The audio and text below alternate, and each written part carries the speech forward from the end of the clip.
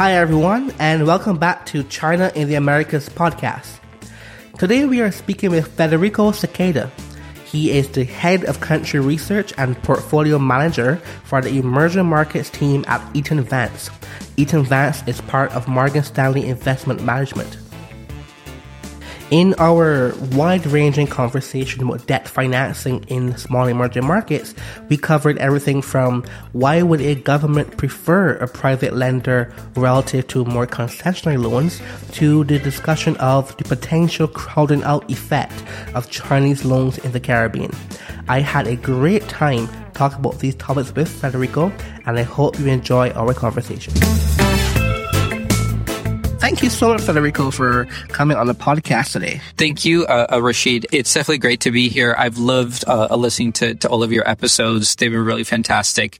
It's a very specific area, the relationship of China and the Americas, and I'm really glad that there's somebody who's looking at it.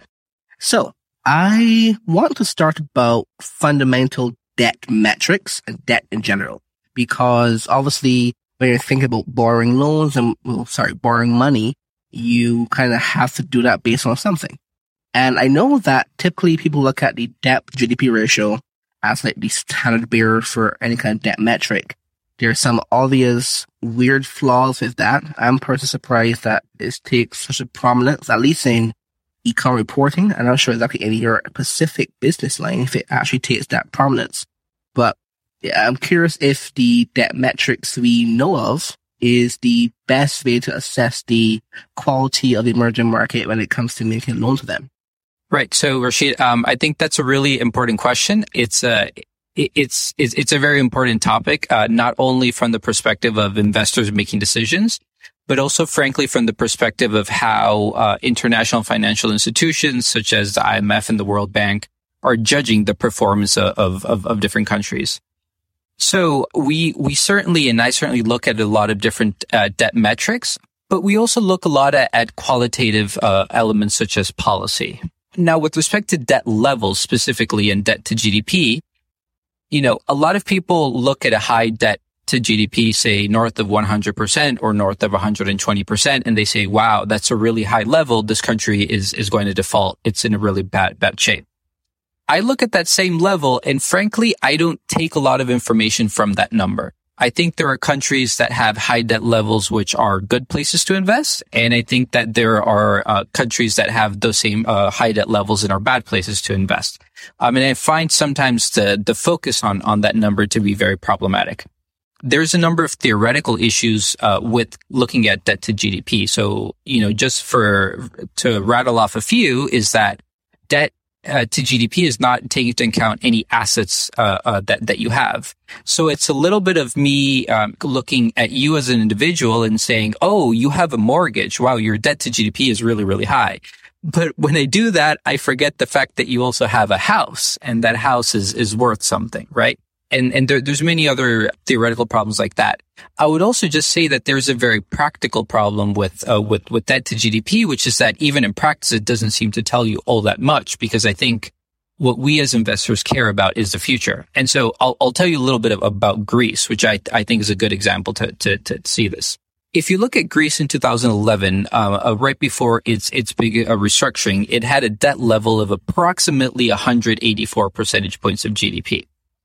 And then had its restructuring, debt levels fell a bit because of it. And when the IMF did its debt sustainability analysis at that time, it said it was really, really important that Greece's debt levels fall further, because if not, debt would clearly be unsustainable. And at that time, you had debt levels at about 160 percentage points of GDP. Now, that was 2012. You fast forward to 2019, and debt levels were at about 185 percentage points of GDP. So actually higher than where they were before. So you might say, oh, Federico, so the country must be in a huge crisis and they must be about to default on their debt or have to restructure. But in fact, the 5-year credit spreads for the country closed that year at about 110 basis points. So indicating a very, very low probability of default. And so what was going on there? Well, the main issue that the debt to GDP level was not taking into account is that you had a new government in that had a clear policy to try to bring the country back to fiscal sustainability, to have a predictable fiscal policy, to have an environment that was conducive to growing the economy. And in that context, investors can say, actually, that debt level is really sustainable. But looking at that debt to GDP metric doesn't take that into account. Whereas I think looking at qualitative things like policy can be really important. Well, when you say a policy, is there a more specific aspect of policies you look at? So, for example, we would typically hear about Japan has an outrageous 266% debt GDP, and somewhere like Cambodia has about 29% GDP to debt. But intuitively, we know these are not the same kind of countries. And someone that wants to invest in Cambodia will say, well, okay, the government is a bit autocratic or a lot autocratic, and so on and so on. So I'm looking at what aspects of policy is it also structural politics, so you take it into account as well? Yeah, so the policy question is a complex one, but I'll note, I guess, maybe three important policies. So one is the general support for the business environment. And support for the business environment doesn't necessarily mean that the country is trying to subsidize its corporations, but rather that it has a predictable environment where companies there can do business, where there can also be competition to make sure that existing businesses are trying to do their best, and where the economy can grow. And that's a really important part. And I think that's frankly something that countries like the US, they actually do relatively well at compared to some other countries. Beyond that, there is also clearly fiscal policy, which is just, is the country trying to have a relatively low deficit and managing that deficit in a way that they can finance it. The way that they can finance it is a pretty key part, and that varies a lot from country to country. Some countries just have more ability to finance their deficits because there's more savings in that country. In some other countries, you might find that they're more savings constrained, in which case the country cannot run that large of a fiscal deficit. The third policy that is important, and it is particularly important when you're looking at something like Cambodia, Japan versus Greece, is monetary policy. One big example that people like to give when they say that debt levels don't matter is Japan. I purposefully actually picked Greece because I think one very important difference with Japan is that Japan has its own currency.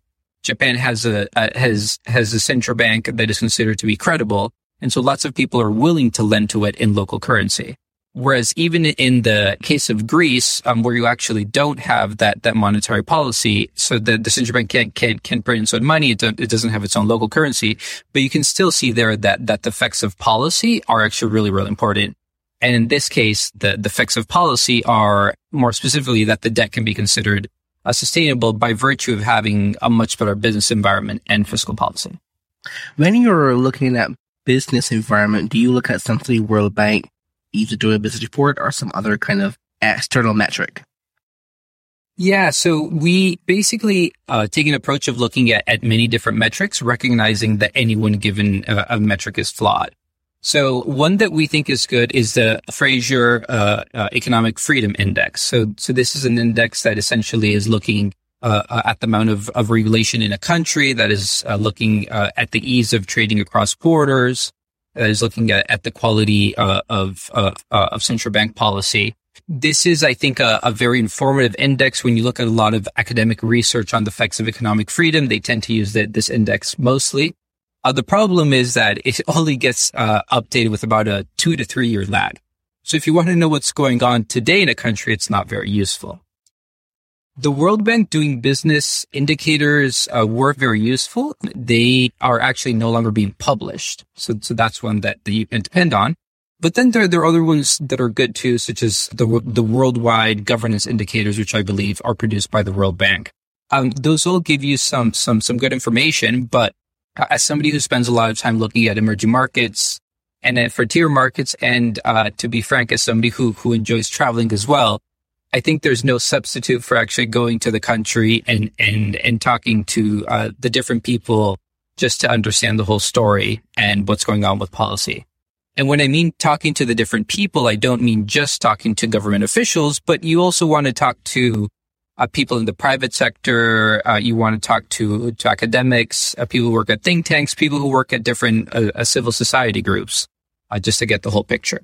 I'm curious if for example, these indexes, about Fraser, World Bank, and so on, are there any specific categories that present red flags to you off the bat? Like, for example, you would hear, for a trivial example, you would hear, okay, in this country, it takes 2 months to open a bank account. It takes 2 days here. Or any particular categories that are like very important to have optimized when you're thinking about business environment? Yeah, that's a really good question. I would say that there's not actually one red flag across countries, because each country has its own particularities and its own points that matter more. So, just to give you some examples, when we used to look at Venezuela, it's not really an investable country now, but it used to be. Probably the main thing that you cared about was the quality of governance at the state oil company, which of course was very related to the quality of governance at the central government. And there, a lot of what you're thinking about is things like corruption. Or are the people in charge, do they actually have the requisite degrees to have those positions? When you look at a much smaller country that might still have a state oil company, but that doesn't produce any oil, frankly, the governance of that company, of that state-owned enterprise is just not that important. But there might be other things that you really, really care about. So it actually varies quite a bit from country to country. Okay, that's interesting. So you spend a lot of your time trying to figure out where to invest in emerging markets, especially in bond markets. And that kind of demands to ask the question, typically, why would a country want to borrow from a private, commercially driven, profit driven lender as opposed to what we call concessionary finance? I have a view on that, but I'm curious why you think that is. Sure. So, Rashid, I think there's two things to think about when answering that question about why wanting to borrow commercial. So one, maybe the more straightforward one that people think about is that there's only so much concessional financing, right? So if I'm a government and I come into power and I decide that the roads in my country are very, very poor and I really want to build out that infrastructure, but I can only get concessional financing up to a certain amount, and I'm looking at these roads and I'm saying, you know what, the IRR of investing in a road network is 20%. Well, then, borrowing money at a third of that cost is literally creating wealth, right? That's a very positive thing, even though some people might say, but a 7% interest rate is much, much higher than the 1% interest rate that you would get on the concessional side. So it actually expands your ability to invest, and it can literally create wealth. A second reason that maybe people think about a little bit less, but I think is really important, is that commercial financing oftentimes comes with a lot less strings attached, and then B, it's also a lot faster. So, this isn't directly an example of a government borrowing, but I think it's similar. I was once doing a course at the Harvard Kennedy School, and it was about a development, about growth. And there was one person there who worked at a nonprofit in Colombia. This person approached the professor and was saying, you know what, I have a question for you. My nonprofit is trying to grow. We have some really great things. We're getting this funding from the World Bank, but the World Bank keeps on asking for these other documentations. They want to see this other study. They want to see how the funds are going to be used in this way. And it's taking up a lot of my time. And the professor was very direct, and he said, don't do it. You're telling me here that you actually have a lot of good things to do with your time, that your organization is being impactful, but that you're not doing that impactful work because you're trying to fill out a bunch of forms. And that can actually become a real cost for some countries. Now, I will say, though, that when I say that the money comes with less strings attached, it doesn't mean that investors aren't looking to see what is going to be the use of proceeds.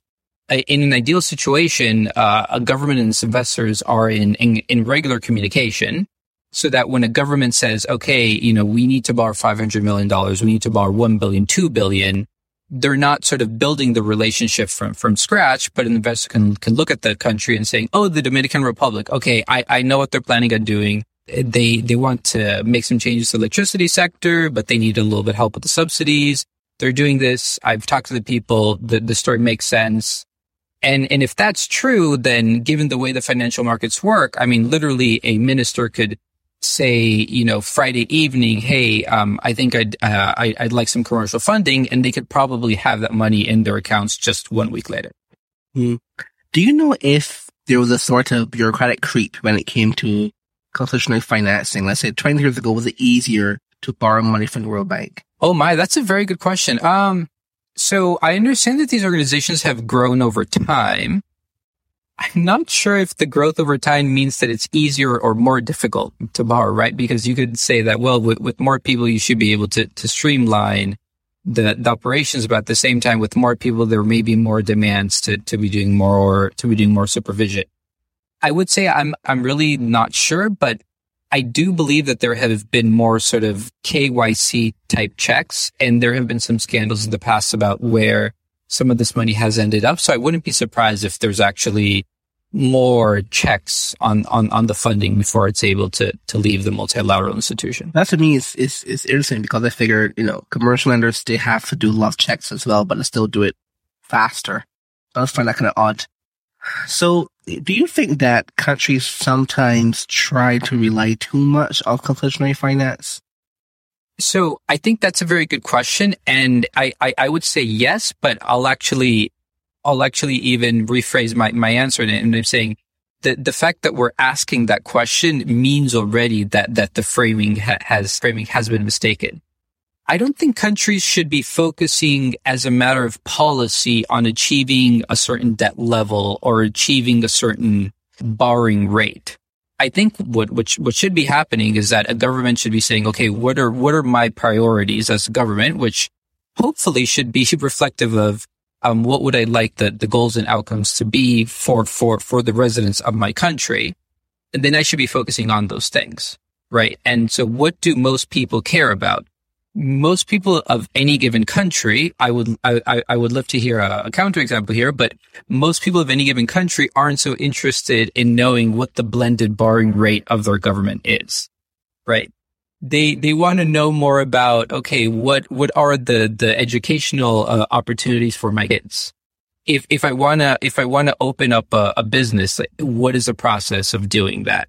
What are the job opportunities in my region? Can I move from one city to a different city and be able to do that in a cost effective way? Those are the policies that I think that the government should focus on.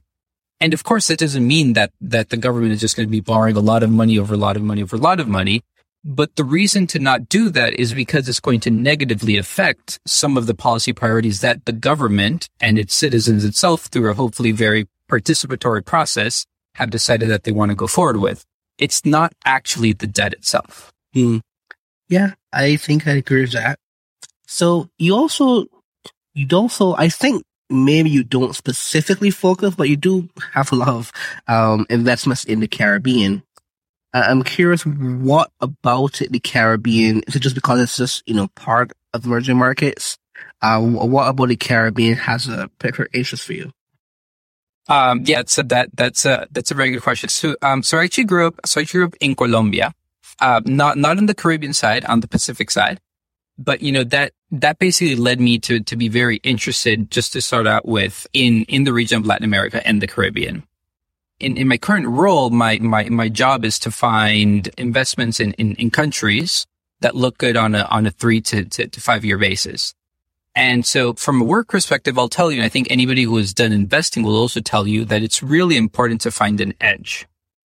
So there's a lot of very smart people who work in asset management. There's a lot of very hardworking people who work in asset management. And I think a lot of people, particularly when they start out, they say, okay, I'm just going to try to be smarter and work harder than everybody else, and that's going to be my edge. And then they sort of quickly notice that that's not going to work out for them, right? And so from my perspective, the Caribbean, because it is a smaller size than most other investment destinations, it just tends to not get that much focus. So people tend to gravitate more towards, what's going to happen in Brazil, what's going to happen in Turkey, in South Africa. These are the big countries that hit the headlines of the Financial Times and the Wall Street Journal. Whereas I kind of found that I want to gravitate towards those places where I think other people aren't looking that much. and still places that I think are very interesting because they have a lot of different issues going on in those countries, so that I can find some interesting places. Now, beyond that, on a more personal note, so my wife's family is from the Caribbean.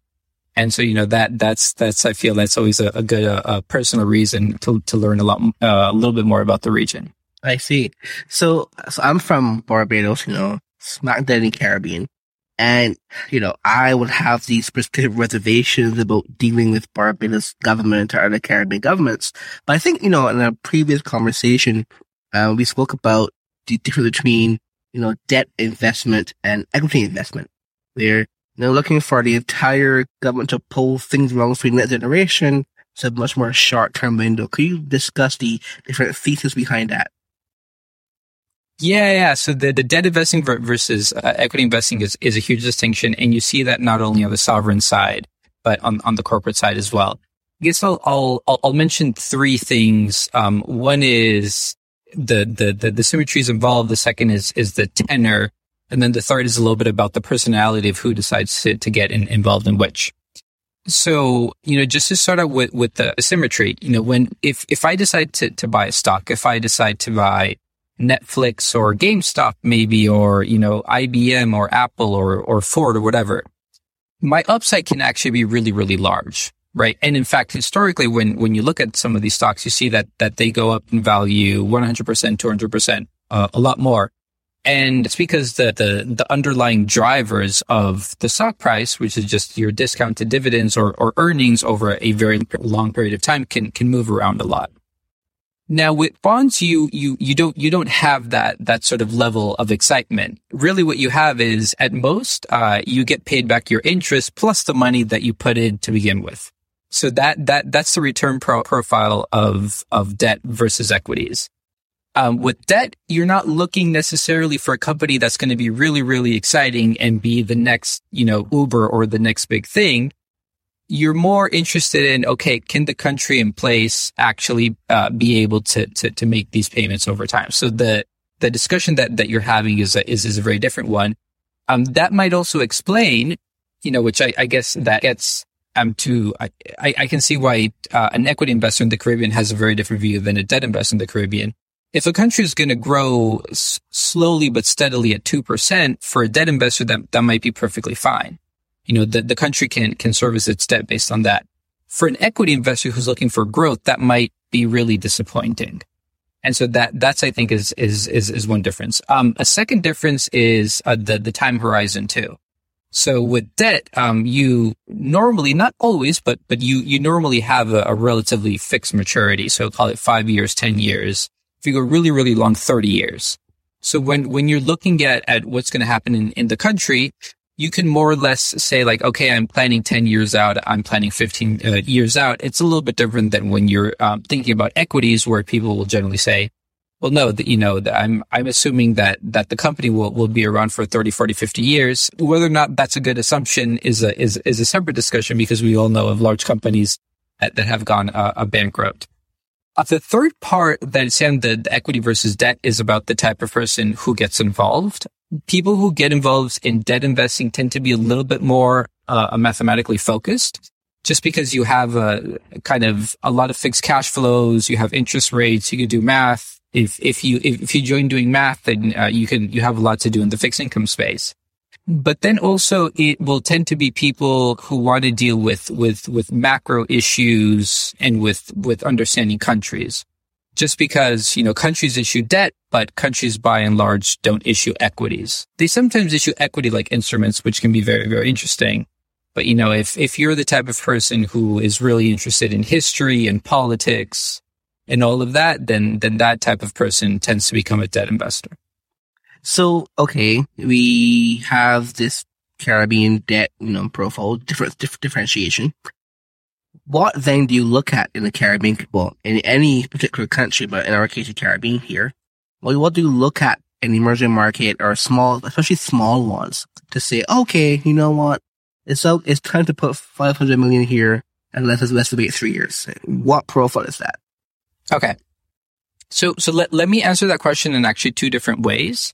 And one way is the way I think that works generally for the asset class, not necessarily what I'm trying to do.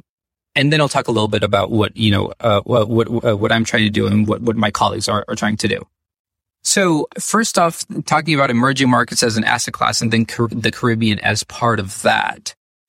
Essentially, all funds in that space, you can categorize them as active funds or passive funds.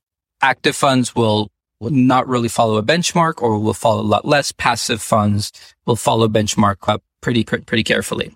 So let's just stick to the passive side. So if you look at the universe of emerging market debt denominated in dollars governed by foreign law, which are all important distinctions, very, very roughly, you're probably about like 1.2 trillion or something like that. Now, when you look at that number for the Caribbean, and I'll call it the traditional Caribbean countries, even though I know that the definition of Caribbean is still somewhat up for grabs. That one will be more like $40 billion. So it's only about like 3 to 4% of the overall asset class. Now, passive funds will follow a benchmark. For us in emerging markets, is generally the JP Morgan Emerging Markets Bond Index. And so they will then allocate capital to different countries just based on what that benchmark says. The benchmark reflects more or less the actual issuance of debt. So the Caribbean will be approximately 4% of their allocation. And so just off the bat, that's actually telling you a lot of the money that goes into the Caribbean debt markets is a function of things that have nothing to do with the Caribbean. It's a function of what the index says. And then it's a function of whether or not large institutions with money, such as pension funds, insurance companies, decide to invest in emerging markets. So that's the answer for the sort of the broad universe, primarily passive. Now, what we do, and we do take a very active view, is we say, no, we actually want to pick countries. We understand that the benchmark exists. We will pay some attention to the benchmark, but we're trying to take a lot more active views. And so actually going back to what we discussed at the very beginning, we're going to look a lot at policy, more specifically the direction of policy, and then we're also going to look at valuation.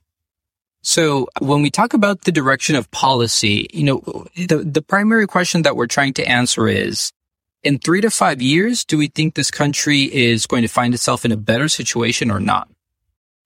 And better is a really operative word here.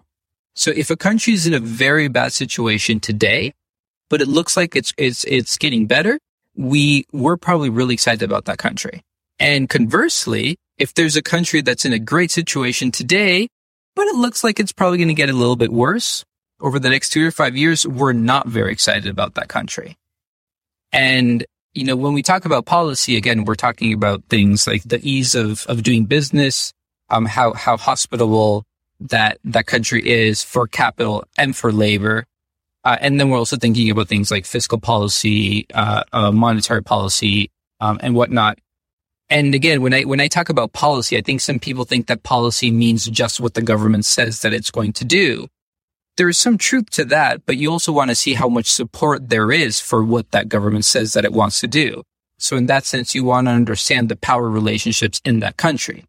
In some countries, the unions may be very strong, so you want to understand what the unions are thinking. In some other countries, maybe religious leaders, and again, it really, really varies. So that's one, the policy, and that's the direction of change. Now you want to overlay that with valuation, right? So bonds, you can decompose the price of the bond mathematically just into the probability that there's a default on that bond, the recovery rate or loss given default, and then just U.S. interest rates. And so what you can do then is you can just calculate what is the price and probability of default. And you can say, given the very basic things that I know about this country, given the information today, does it seem like the probability of default is very high or if it's very low? And so in an ideal world, what would be a great investment would be to say, okay, I actually think that policy in this country is getting better. So the business environment is improving, fiscal policy is getting better, monetary policy is improving, trade policy, et cetera, et cetera. And I think that the probability of default today is actually too high given what I see today. And those are the two things. Now, when it comes to a country that has defaulted multiple times, for example, I think Belize is one of the examples, but you still put more money. So I'm curious, what is this particular case in Belize? What is it that gives you the confidence to do another investment? So I'll answer the question of Belize a little bit from the abstract, or at least from what I believe that investors were perhaps thinking, because Belize is one country where we have not been involved in, and that's primarily because we didn't see that there's that we were looking for. So a country like Belize, I think, becomes a very niche investment. So for some countries, they've had unfortunately a long story of defaults or restructurings, which frankly have not benefited, I think, neither the country nor the investors. But because of that, you've had investors who have built up a lot of expertise on the country, and they probably feel more comfortable holding back what they know. Also, to be quite frank, I would assume, without having specific hard data, that if you were an investor who held a large position in Belize, it may actually be relatively difficult for you to sell that position. And you can think about it. It's a country that has a debt outstanding that is relatively small. So it already means that there's not a lot of other people looking at it. Other people looking at the country are saying, okay, there's a number of things here that I may not particularly like. I may be concerned about another debt restructuring, but importantly, I know that I don't know a lot about the country.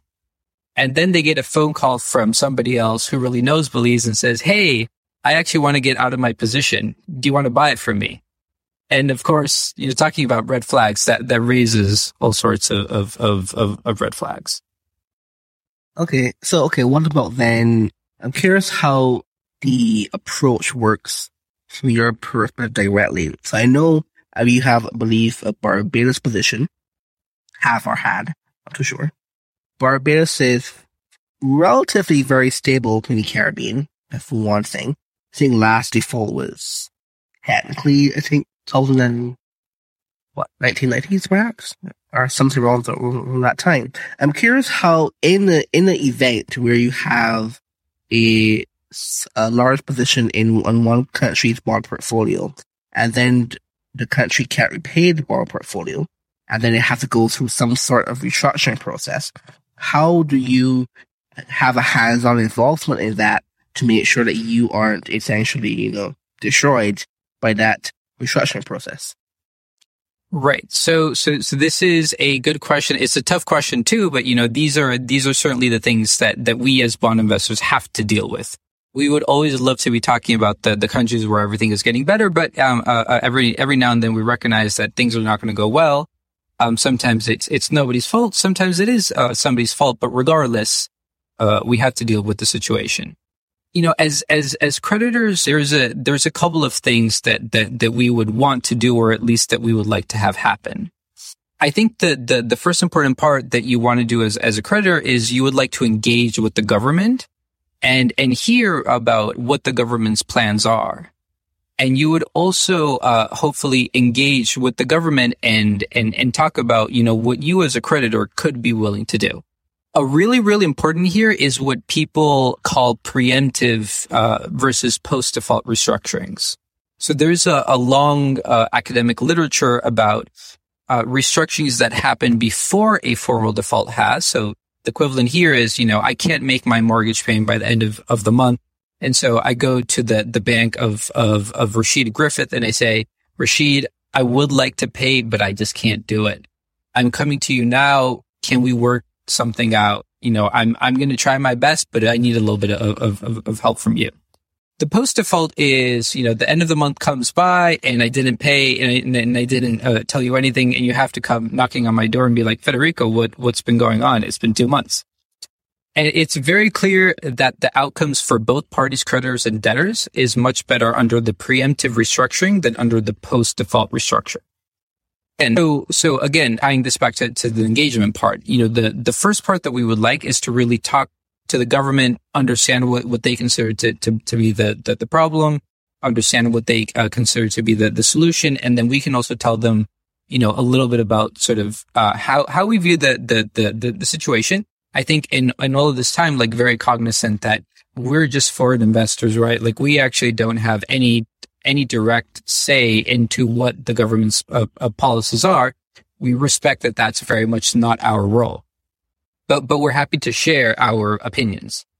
Now, we would in general like to see if there has been if it's been a more structural issue, not just a shock that hit the country and that was completely unforeseen, that there would be some adjustment to policy. That adjustment normally would happen hand in hand with the IMF. So engaging and really understanding the other side. And it's just a very basic human thing. I think that, you want to talk to the other person. You want to understand the other person. This is true personally, and this is true in business as well. The other important thing that creditors need to do, which sometimes doesn't get discussed enough, is that creditors need to coordinate with each other as well. So I'm a large holder in a restructuring. Say I hold 10% of the debt stock, and there's a default. I think it's incumbent upon me to go and reach out to other creditors and say, hey, something happened.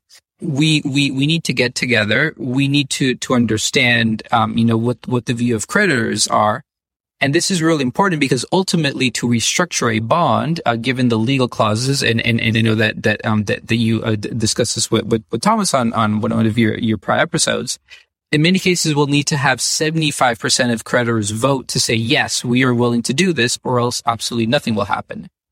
And in most cases, really 75% is kind of the bare minimum. You would like more like 95, 99% unanimous. And so you need creditors to get together. And I think you see empirically actually that when creditors get together in one single creditor committee, a unified creditor committee, you see that restructurings are a lot shorter, and also that there tends to be less litigation involved. When you have lots of creditors, dispersed creditors, is when you tend to get a lot more of the lawsuits.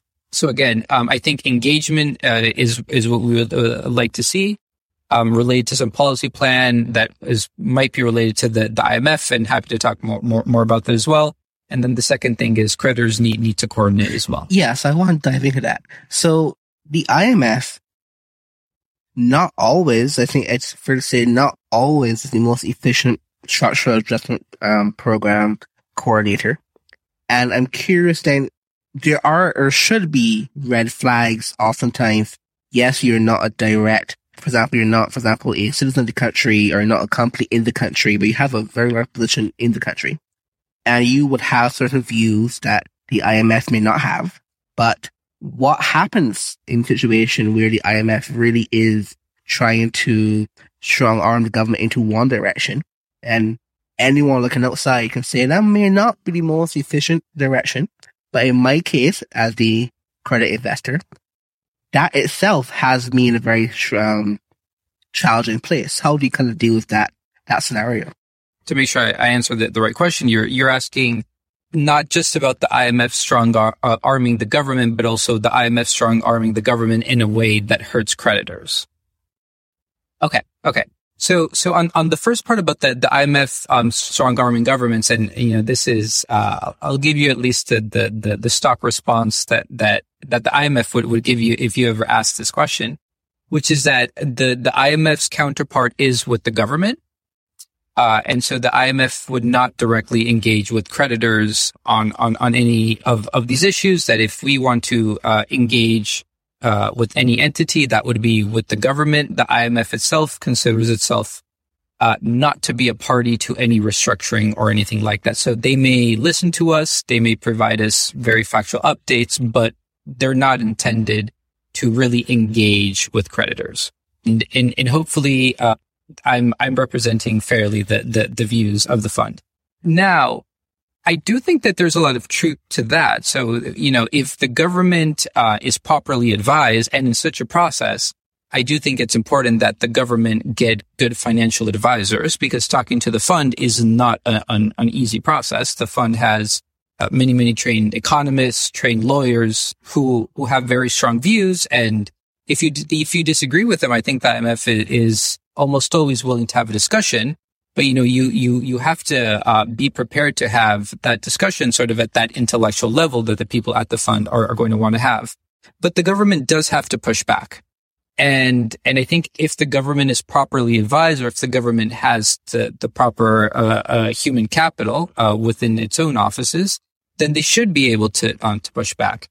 Just to give one example, I understand that this is very much what has happened with Jamaica. Jamaica has gone through a couple of IMF programs, and I believe at least it was the one that the Jamaica, the JDX, maybe also the follow up to JDX. The government pushed back to the IMF when the IMF said that it wanted to see the policy plan be formed in a certain way, and they were able to do so successfully. So I do think that is something that the government can do, and I will also note that at least I believe that the IMF today is very different than the IMF that we saw 20 years ago. And, when you have the structured adjustment programs, that was a very cookie cutter approach. It was very much, okay, your country is going to come in and they're going to devalue the exchange rate. They're going to tighten fiscal policy. They're going to cut social spending. And the IMF still does a degree of that, but I think to a much, much lesser degree than what it used to. To the point that the IMF recently put out a paper saying that capital controls were okay in some instances, which is a great departure from what they'd done before.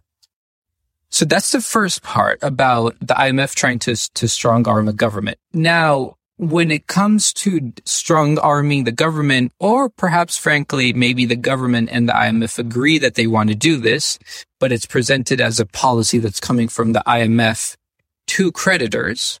It's a negotiation tactic, which I understand that tactic.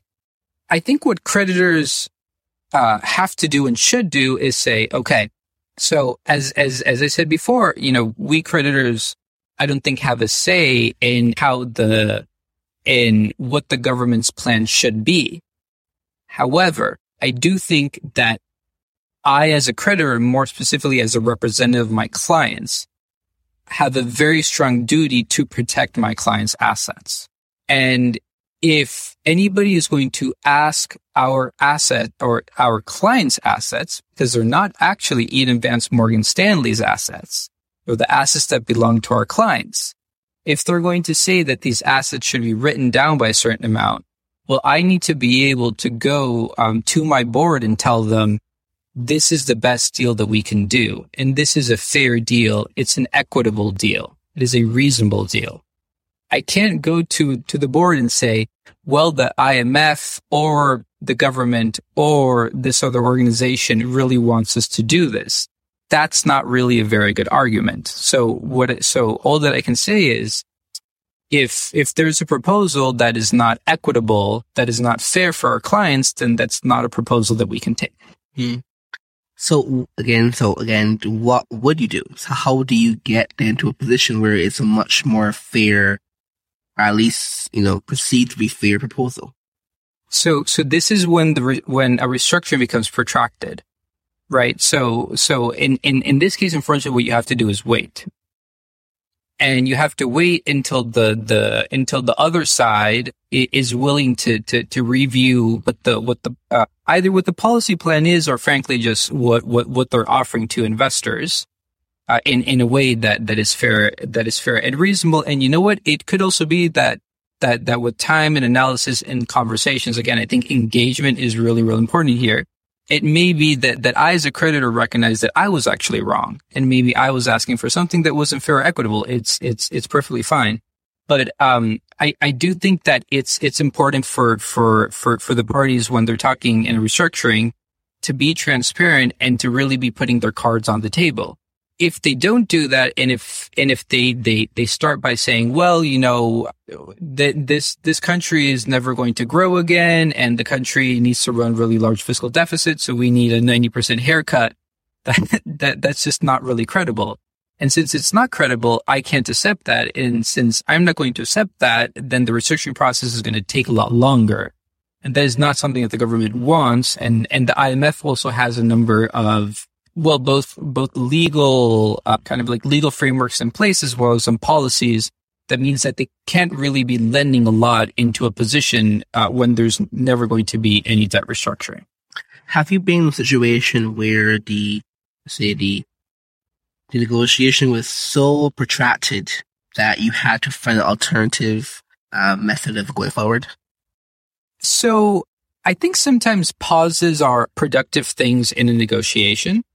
So I think for sure we've had the times where we were talking a lot, and you probably sometimes find this if you're arguing with a friend or with a not friend. Sometimes it's good if you like pause for 30 minutes and you come back, and then you'll actually be more willing to discuss. So I think that definitely happens.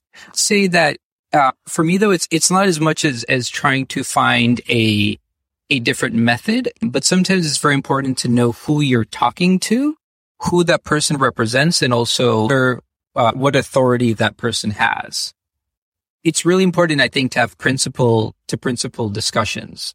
So when you're talking to somebody, you want to see, okay, am I talking to somebody who has been told, hey, here's some 3 talking points.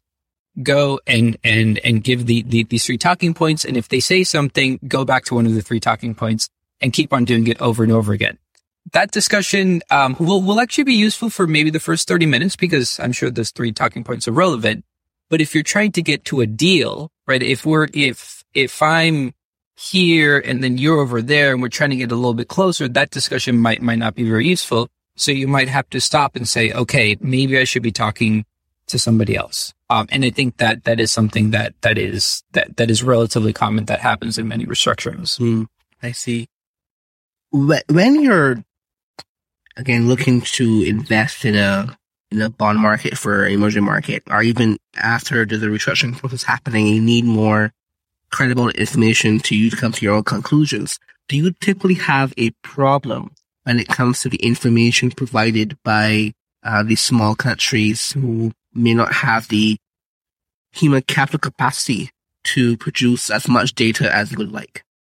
Yes, that is a major problem. And I would say that is one thing that many of these countries could do that I think would actually lower their borrowing costs and increase the group of people who would be willing to invest in that country. I actually remember one of my former RAs would joke when he was still my research associate that he wanted to go to the Caribbean and set up an office that would just improve the investor relations website of all countries.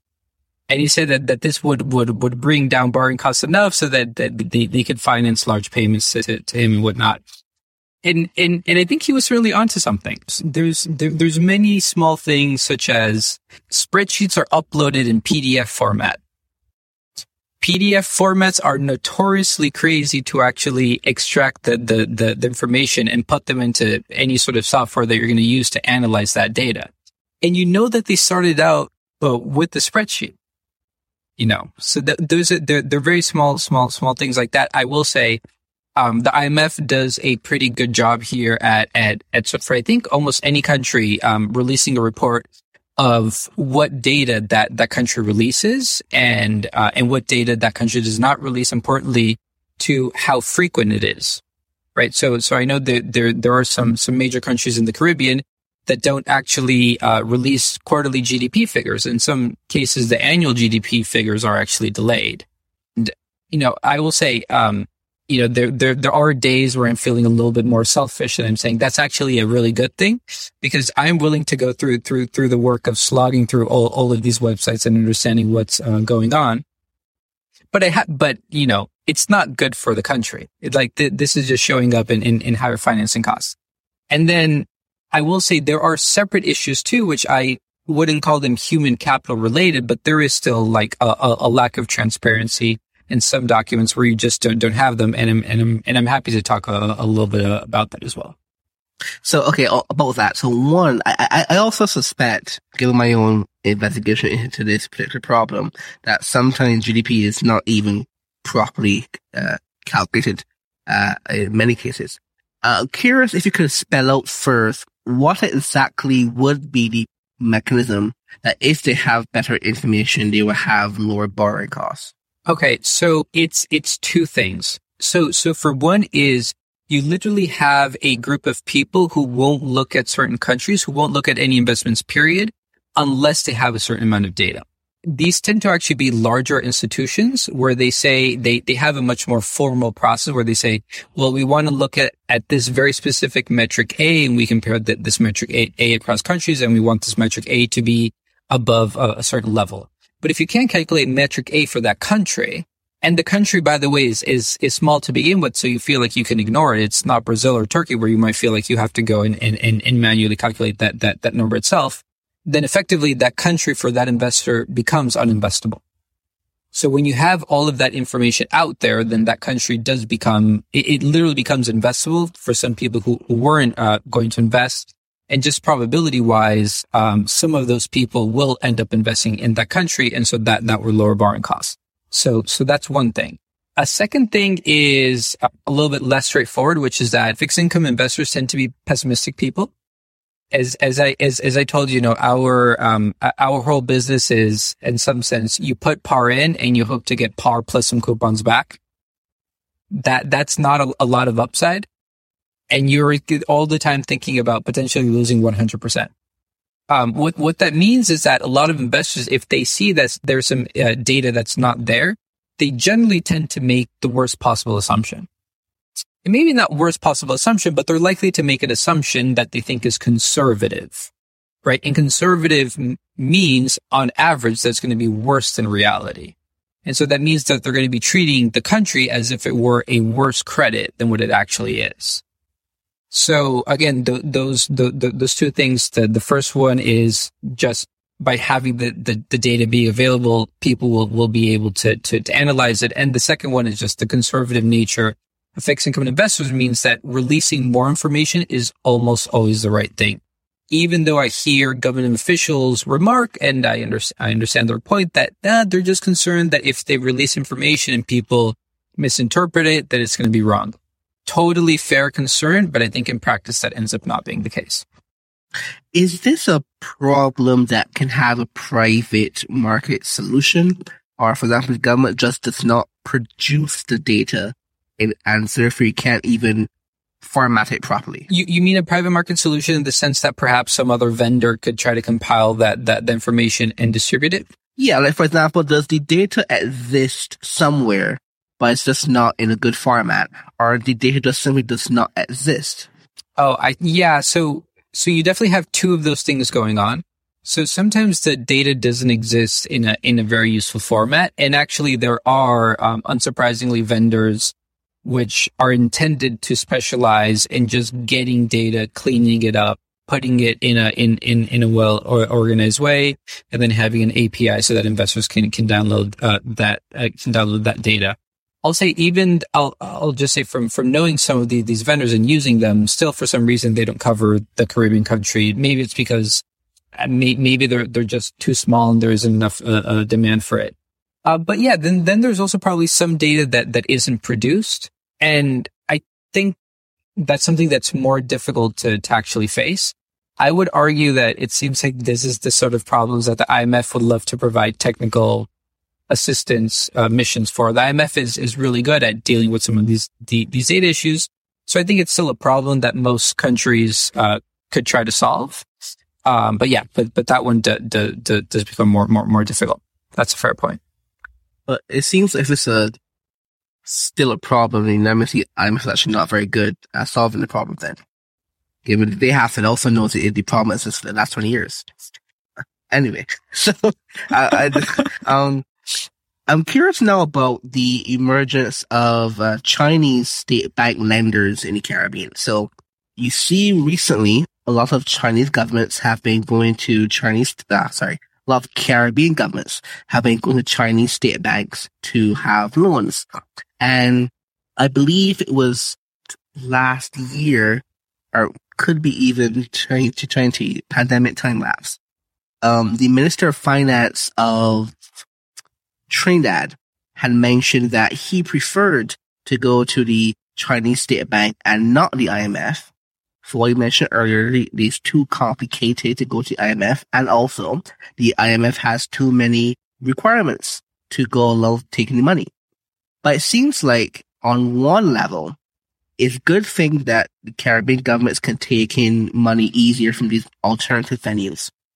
But I think that the actual critique of Chinese lending, I don't really hear much about, is that it subsidizes bad policies.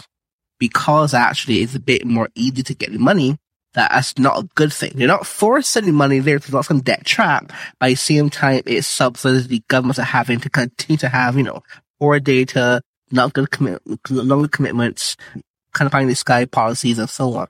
So I'm curious to know if in your day-to-day job, has this emergence of Chinese lenders in the Caribbean impacted how you can actually lend in the Caribbean? Yes. Okay. So that is a multi-layered question. I'm actually curious to know what your answer to the broader question of how is it that Chinese lending is affecting private sector lending to the region. But let me give you my view on that first. So one is, okay. So there's many different ways to answer this question. So let me talk a little bit about how I see potentially the way that Chinese lenders behave to be not at odds, but just a different approach than other lenders. I'll make some comments about debt carrying capacity, but then I'll go back to the size of the Caribbean.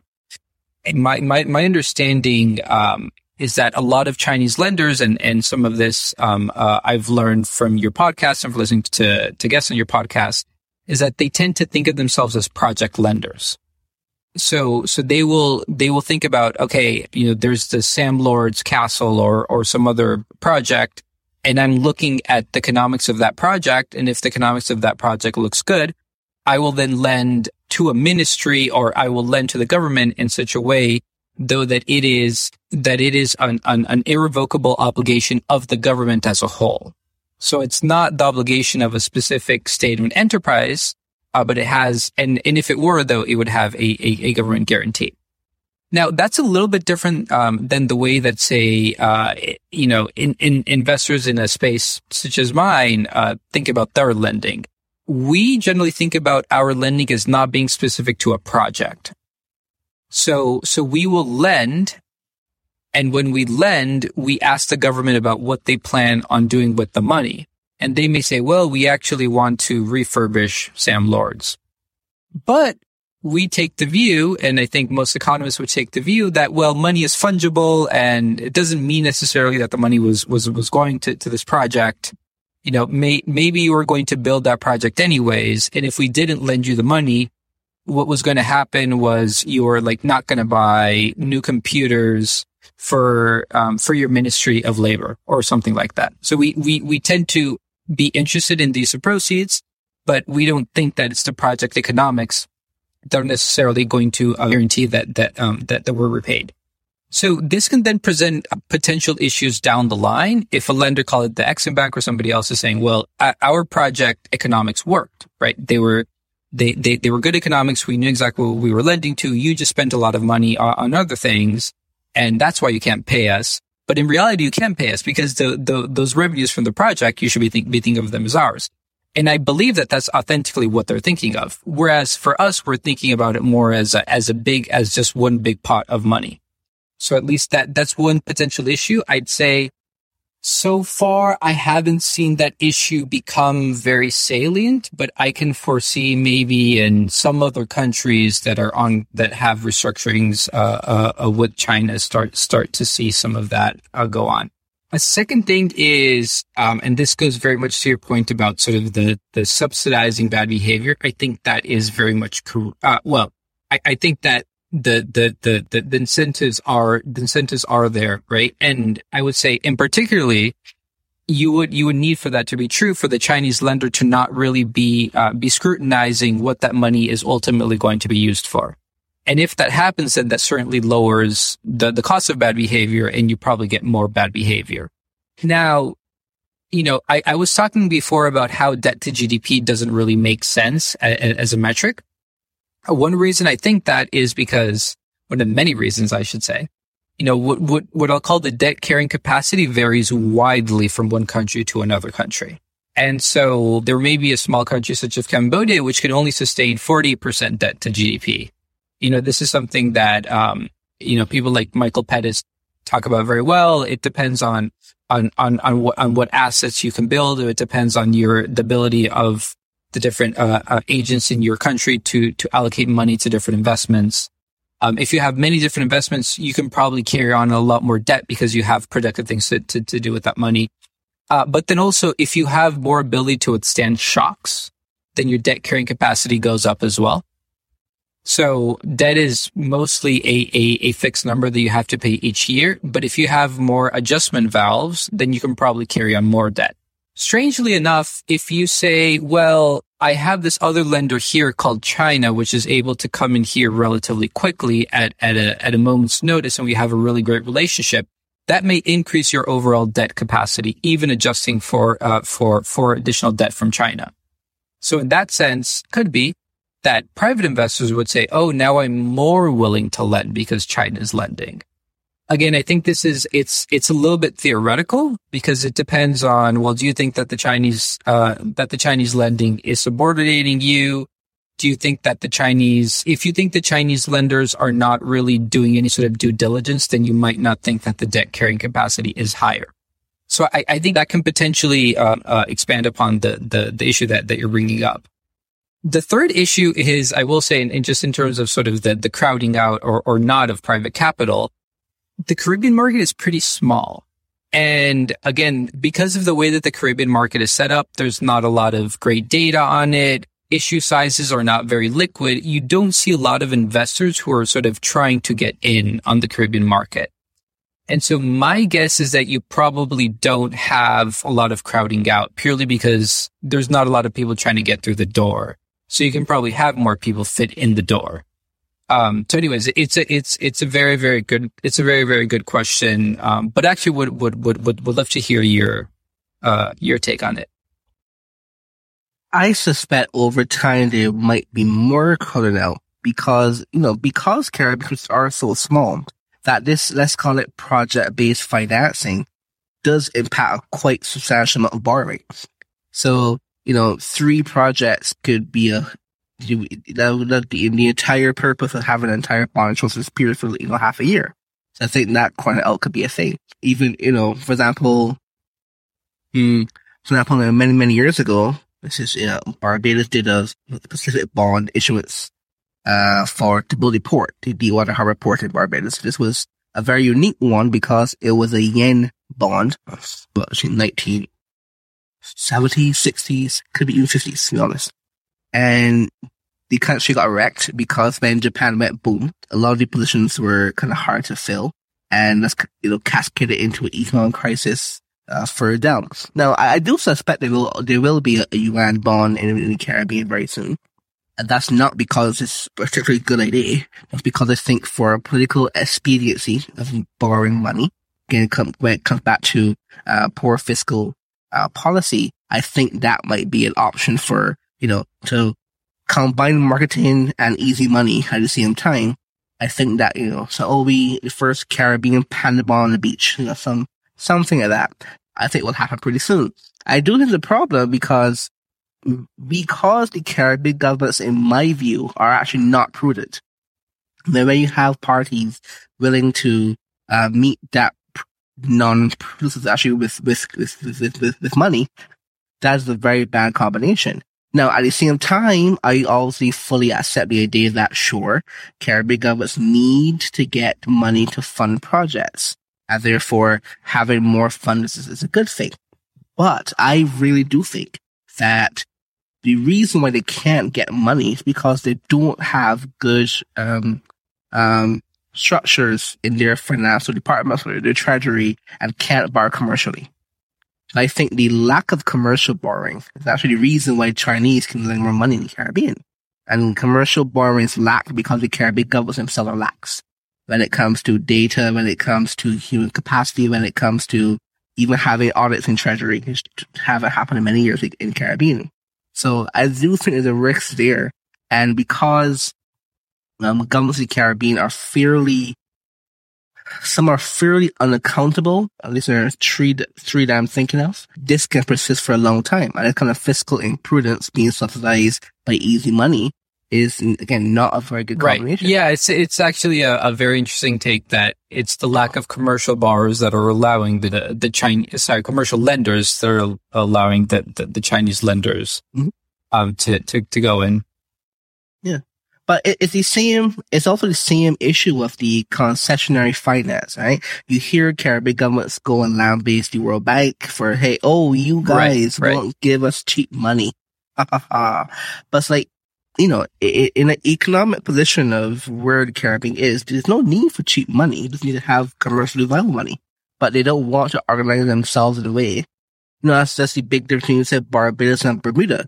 Bermuda will be able to raise $1 billion, but it feels like, and Barbados has to go and complain to the UN they can't get cheap money.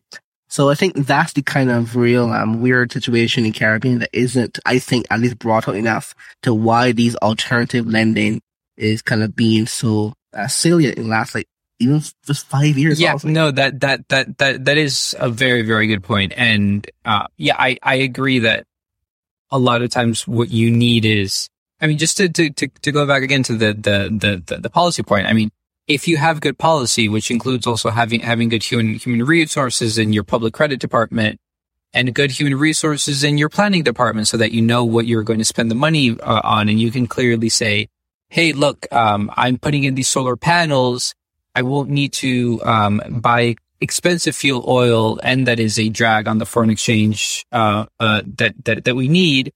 This is a really great plan. I think those are the things that commercial lenders would certainly want to fund. Yeah.